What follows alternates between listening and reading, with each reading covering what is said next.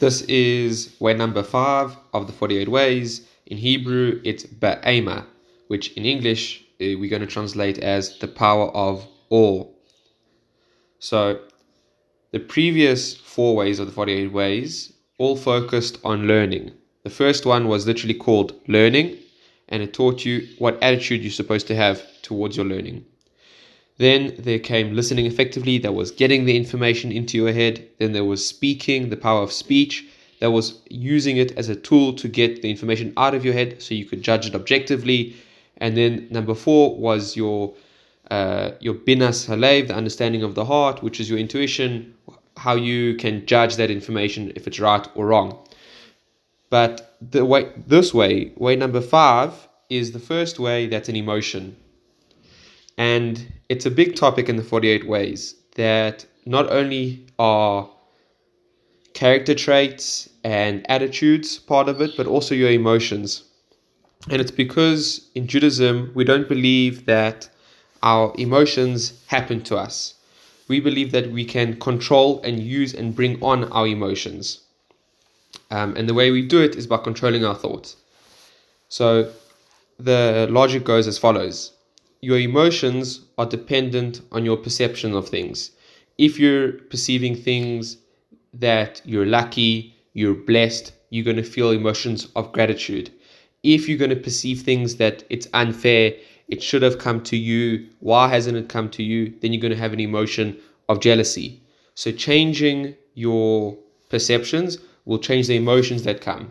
And this is important because some emotions are destructive and other emotions are productive. And we try to put ourselves into emotions that are productive, because being a soul in a body, we're always going to be feeling emotions, and our emotions are deeply tied up with our thoughts, actions, and productivity. So the emotion that we're going to talk about in this way is awe, and it's related to the concept of the transcendental. So the transcendental is this concept of going beyond our common mundane experience. It's to go to something beyond or outside of our world, to be part of something bigger. You feel this concept of the transcendental when you go outside of your normal world. So for example, when you're skydiving is a transcendental experience because it's taking you above your normal mundane world. So the emotion that comes from this concept of the transcendental is awe. And awe is your feeling. So it is a feeling, it's an emotion. Awe is a feeling of your own smallness in the face of overwhelming beauty, size, or power. And an example of when you would have felt this kind of emotion is when you're outside and you're looking at the stars at night. And you just think how many stars there are and how big the universe is, and the actual size of the star and the amount of energy in the star and what's going on in the star, and even the concept that maybe the star isn't there when you're looking at it. I mean, on Earth, we don't have this concept that when you look at something, it may not be there because it's just so close.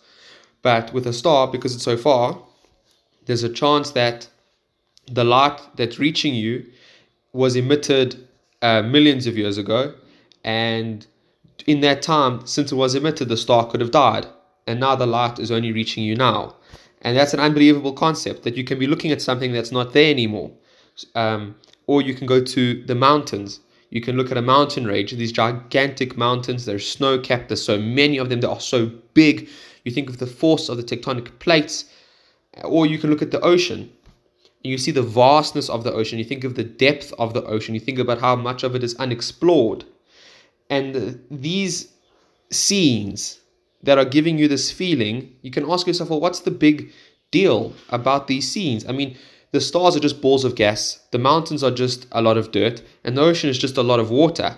So what's incredible or pleasurable, because this feeling is pleasurable, what is pleasurable about looking at the stars or seeing the beauty of the mountains or the vastness of the ocean? And it's because it's connecting you to the Creator. What it's showing you is that there's a bigger force out there. There's a bigger power behind all of this. And you're seeing that the Creator made all of these scenes and vistas that you're looking at. He made the stars, He made the mountains, He made the ocean. And you're touching the divine. it's like a stepping stone into the connection with Hashem. Because really, what is great about lots of water? It's showing you that there's a creator, there's a power out there, there's unimaginable power.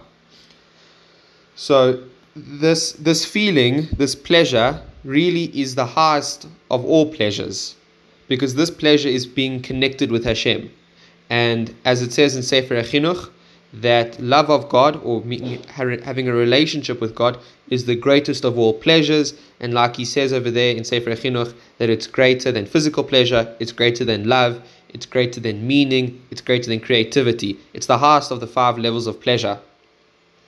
And the question is now, we understand that this is an emotion, that the emotion is awe, of me feeling small in the face of beauty. We understand that it's connected to the concept of the transcendental being this concept of going beyond your own small mundane world and going into an unbelievable experience. So what would be the benefit of such an emotion? Why would we categorize this as a productive emotion and choose to put ourselves into this state? And it's so I'm just going to list some reasons. One of the reasons is because it takes us out of our own pettiness and our own small problems. When you're skydiving, you're not thinking about some irritating thing someone said to you, because you're in the transcendental mode. You're not worried about the petty things anymore. Number 2, it's exciting. It gives you an enjoyment and excitement for life. You feel like the world is an amazing place. You feel that greatness is real. You feel that this concept of greatness is a real entity in the world, and you can go achieve it. You can be part of something great. And you feel a connection to Hashem. Now, all of these are huge benefits. So that's why we would want to get into the emotion. And like we said at the beginning of this, we said that your emotions are a product of your perceptions. If you change your thoughts, then you'll be able to change your emotions. So what we do for this way is we train ourselves to see the world around us as an incredible place. Focus on everything in the world. For example, think about how incredible it is that you're able to move your hand in any way you like, and that the hand works and you're able to pick things up, and you know exactly how much pressure. Just touching something immediately tells you how much pressure to apply. When you hold a glass, just touching the glass immediately tells you that you can't squeeze it too hard, otherwise you're going to crack it. And that's an amazing thing, that your mind is able to do that. Or you can think about just the sheer size of things. So, for example, in the table, if you're looking at a table, how many atoms do you think there are in a table? So it turns out that there's about 10 to the 25 atoms. So that means that's 1 followed by 25 zeros. That's a gigantic number. To put it into perspective how big this number just is, how many stars do you think there are in the universe? How many stars do you think there are in your own Milky Way galaxy? These are the stars we can look at night. We can't see outside of our own galaxy. Turns out there's about 10 to the 9 stars in the Milky Way. So that's 1 followed by 9 zeros.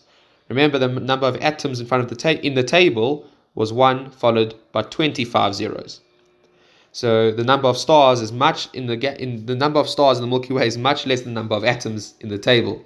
And finally, how many galaxies do you think there are in the universe?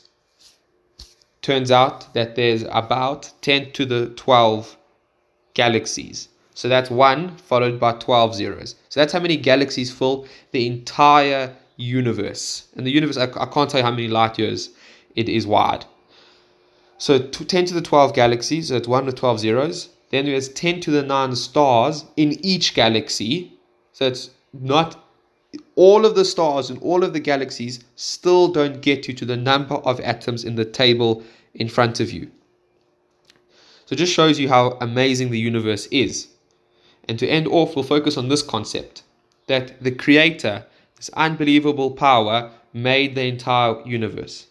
But He gave us His wisdom in the Torah and the mitzvahs. And He said that this is what's important to Him. Yes, the universe is incredible and it's large and all of that and it's wonderful. But really what's incredible and what you need to focus on is the Torah and the mitzvahs. And it shows us that there must be a huge significance to them. And you can use this concept to connect to the pleasure in doing a mitzvah. This power that has made the whole world wants you to do that mitzvah. There must be something incredible in that mitzvah. You can take pleasure in that fact that when you're doing it, you're not just doing some mundane action that has no meaning. You're doing something deeply, deeply meaningful.